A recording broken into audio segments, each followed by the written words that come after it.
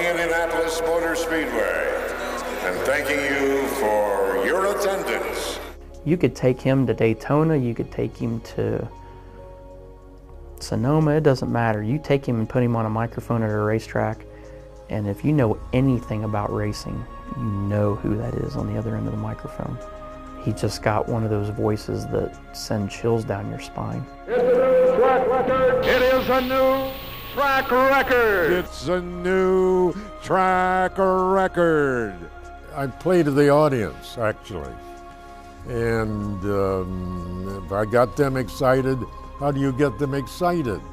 Well, you become excited. And it's still going up. 45 and 91 seconds.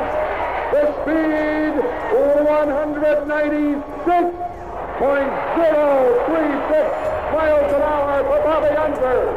One of my favorite days was when Tom Sneva told me the night before on radio and on television, and I was working at the time, that he would do 200 miles an hour the next day.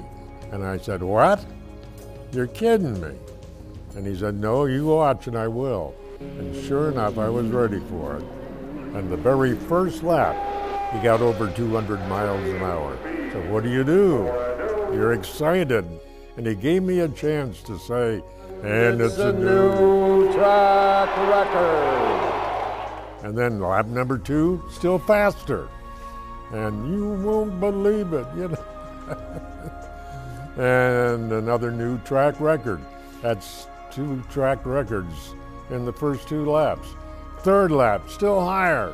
Fourth lap, and it's a new all-time speed record. You know, added embellished words. And I got more fun out of it than anybody, but the crowd was really there for that occasion. That's when I remember. I was ready to quit because that was the highlight of my day, my year, my life. Over a period of years, he sort of developed this now famous approach to doing qualifications.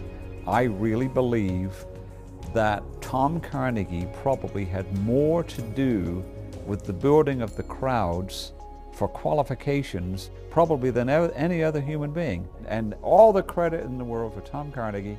I think he made qualifications in the 50s and 60s.